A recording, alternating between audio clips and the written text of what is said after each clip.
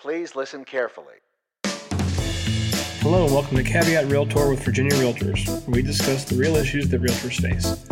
I'm John Haley, once again flying solo here. Remember, Caveat Realtor is meant to provide general legal information.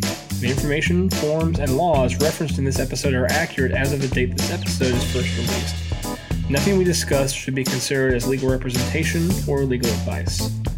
Today is the second in our series of how to deal with the impacts of COVID-19, aka the coronavirus. Originally, we were hoping this would be a shorter series, but this seems to have stretched out along with the actual pandemic itself. So today's installment focuses on the impacts to property managers and their clients. If you're interested in how the pandemic is affecting residential consumers, then go back and listen to our previous episode. It'll be right here when you're done. So obviously the impacts of this disease are wide-reaching, and there probably isn't an industry in the world that has not been affected, at least in some ways. The real estate industry has unique challenges based on both the social distancing that is being experienced right now and the closure of courts and other public facilities. And there are some specific challenges that you face if you or one of your agents is serving as a property manager. And how to deal with landlords, tenants, and outside contractors has gotten much more difficult over the past few weeks. And we should know that before we go any further that while we aim to provide lots of good information in this podcast, like we always do, we're only scratching the surface of the resources that we as an association are offering to our members. And additionally, things tend to move pretty quickly with this pandemic as far as regulations and state and federal guidelines. So if you want to see all of the guidance and resources that we have to offer on COVID-19, that's the most up-to-date information we have, visit our coronavirus resources and updates page at www.virginiarealtors.org/coronavirus. First, we've gotten a lot of questions already about what to do with a tenant that has not paid the rent or has done something that would otherwise lead to an unlawful detainer action. Now, the law in this is still unchanged, at least at the moment we're recording this, and we encourage you to monitor our resource page because it will be updated frequently, as we said, if we have more information. However, you won't be able to actually get a judgment or order of possession anytime soon. That's because the Supreme Court of Virginia issued an order establishing a judicial emergency beginning March 16th and extending through at least May 17th. There is the possibility for the judicial emergency to be extended an additional 21 days past May 17th, and the law actually has a procedure to extend even further. This means if you have already filed an unlawful detainer action and you are waiting for it to be heard, it will be continued until at least May 17th. The order also states that no new filings will be allowed until after the judicial emergency has ended. And while this means that you can't initiate or complete the eviction process for a while, it doesn't mean that you as a property manager should just sit on your hands. Those hands should be washed also. Make sure that you are communicating with both your landlord and the tenant in these situations, and really in any situation. You can still work out a payment plan and potentially head off any eviction proceedings before they start. Even if not, at least you are keeping both parties aware of what's going on. This could also have an impact on situations where a lease ends but tenants refuse to leave. There could be any number of reasons for this to happen, but there's a distinct possibility that the tenant could be in a vulnerable population that needs to self-quarantine. If the tenant has no other viable housing option, they may well have no other recourse than to stay. Again, the unlawful detainer process is not going to be an option for at least some time, so you should get out ahead of these issues and have a conversation with your landlords. There is some good news in all of this. You don't have to worry about utility cutoff issues with properties that you manage. On March 16th, the State Corporation Commission issued an order prohibiting any utility cutoffs. That order has now been extended until June 14th. This will allow tenants to continue to feed themselves while quarantined and, importantly, to continue to wash those hands. There are a couple of new laws that you should be aware of. Governor Northam signed both of these pieces of legislation with what's known as an Emergency Enactment Clause, meaning that as of April 22nd, they are now the law of the land, as opposed to most laws which go into effect on July 1. The first law states that late fees are now capped at the lesser of 10% of the periodic rent, so monthly, bi-monthly, yearly, however you choose to do rent, or 10% of the balance owed. We sent out language in our April 15th property management newsletter that you can add to the additional terms section of your lease, or you can put in an amendment to the lease. We'll issue a new, updated lease that has this language and other changes based on the VRLTA on July 1. The second new law of note is a bill that originally gave protections to landlords, tenants, and homeowners who were impacted by the government shutdown. This is similar to an emergency law that was passed in the 2019 General Assembly session. The governor amended this bill to also include people impacted by COVID-19 who are not protected under another federal, state, or local law or ordinance. If that's the case, a tenant who is facing an unlawful detainer can provide written proof that he is affected by the COVID-19 pandemic and receive a 60-day continuance of that action. The bill requires written proof of the impact felt by the tenant. The bill also provides a 30-day stay on foreclosure proceedings for a homeowner who rents to a tenant who was furloughed or otherwise affected by COVID-19.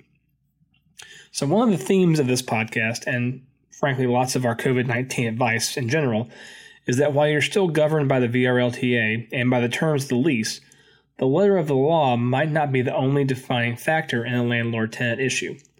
For example, while the lease and the VRLTA might state that a tenant can't unreasonably deny access to the property by a landlord or a landlord's agent, what if that tenant is in a vulnerable population and doesn't want people coming through the property for showings?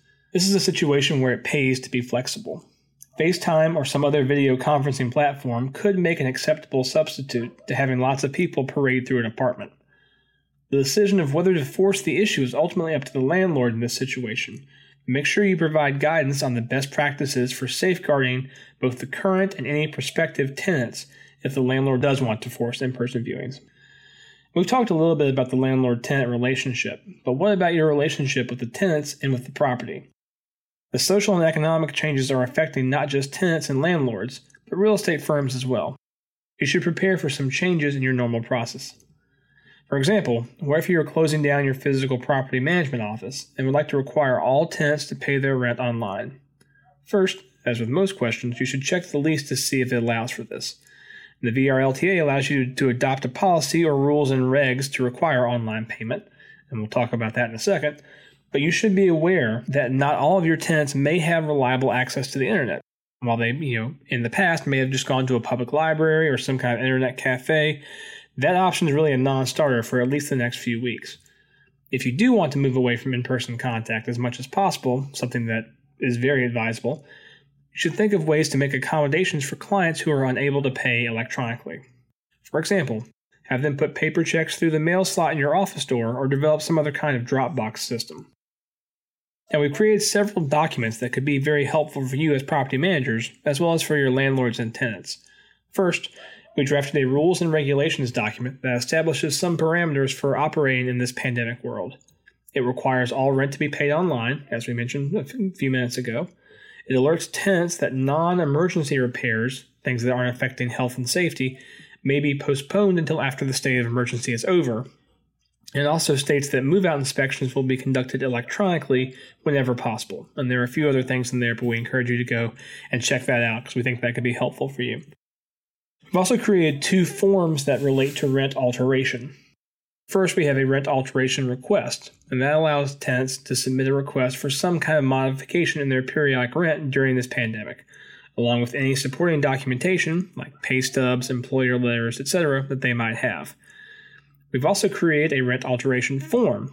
So after the request comes in, this form can be used by the landlord and the tenant to determine how rent will be reduced, if it will be reduced, the timeline during which the rent will be reduced, and whether it must be paid back after the pandemic is over. And you can find all of these forms on our website, virginiarealtors.org. If you go to the coronavirus resources and updates page, you'll be able to find them there as well. Another big question we've seen lately centers around required maintenance for properties. There have been lots of reports of vendors and contractors backing out of repair obligations because of fears regarding the virus. Clogged sinks and old refrigerators don't care about viruses, so there are still going to be repair obligations that your landlord, and by extension you, will have to satisfy. You should definitely be proactive about lining up contractors to perform work. Try to get backups in, if you can, backups to the backups. You should also check with those vendors regarding their health and safety protocols, because if your tenants aren't worried about that, then you should be. Work with your tenant to manage expectations as well, including to postpone any work that can be postponed if the tenant is uncomfortable allowing someone else to enter the property. And then, once again, that goes into the rules and regs document that we have that basically alerts the tenants that if it's not something that affects health and safety, we're going to try to push it as much as we can. So with all that said, and this whole episode feels like a how to limit your risk, but now for the actual section of how to limit your risk. While washing your hands and staying home are probably the most important things you can be doing right now, right behind them for property managers is keeping a line of communication open with both your landlord clients and your tenants. Try to get out ahead of potential issues and work on compromises, because the eviction process will not be an option for some time at least. Anticipate concerns that tenants may have about people coming into their dwelling, whether those people are contractors or prospective tenants. Encourage virtual tours for prospective tenants, and if repairs are necessary, make sure you discuss health and safety protocols with both the contractors and tenants. And remember, we're all in this together, and only with everyone working as a team will we be able to get back to a sense of normalcy in the near future. Wash your hands, stay indoors, and tip your delivery drivers well. Thank you for joining us. Caveat Realtor is a weekly podcast with episodes released every Tuesday. Our podcast is available for streaming through iTunes, Stitcher, Spotify, and Google Play. Subscribe to our podcast to get automatic updates when we have new episodes, and please rate us. Remember, members of Virginia Realtors have access to our legal hotline where we can provide you with legal information. You can access the legal hotline on the Virginia Realtors website under the legal tab on the For Members section. Make sure you're logged in to see this page. While the members of this podcast are attorneys, the legal information in this program is not a substitute for personalized legal advice from an attorney licensed to practice in your jurisdiction. The information provided by Virginia Realtors is general reference work as a public service and does not constitute solicitation or provision of legal advice. We provide this general legal information on an as-is basis. We make no warranties and disclaim liability for damages resulting from its use. Legal advice must be tailored to the specific circumstances of each case, and laws are constantly changing. The information provided in this program should not be used as a substitute for the advice of competent counsel. This has been a production of Virginia Realtors, copyright 2020. This podcast features the song Please Listen Carefully by Jazar, available under a Creative Commons Attribution Share Alike license.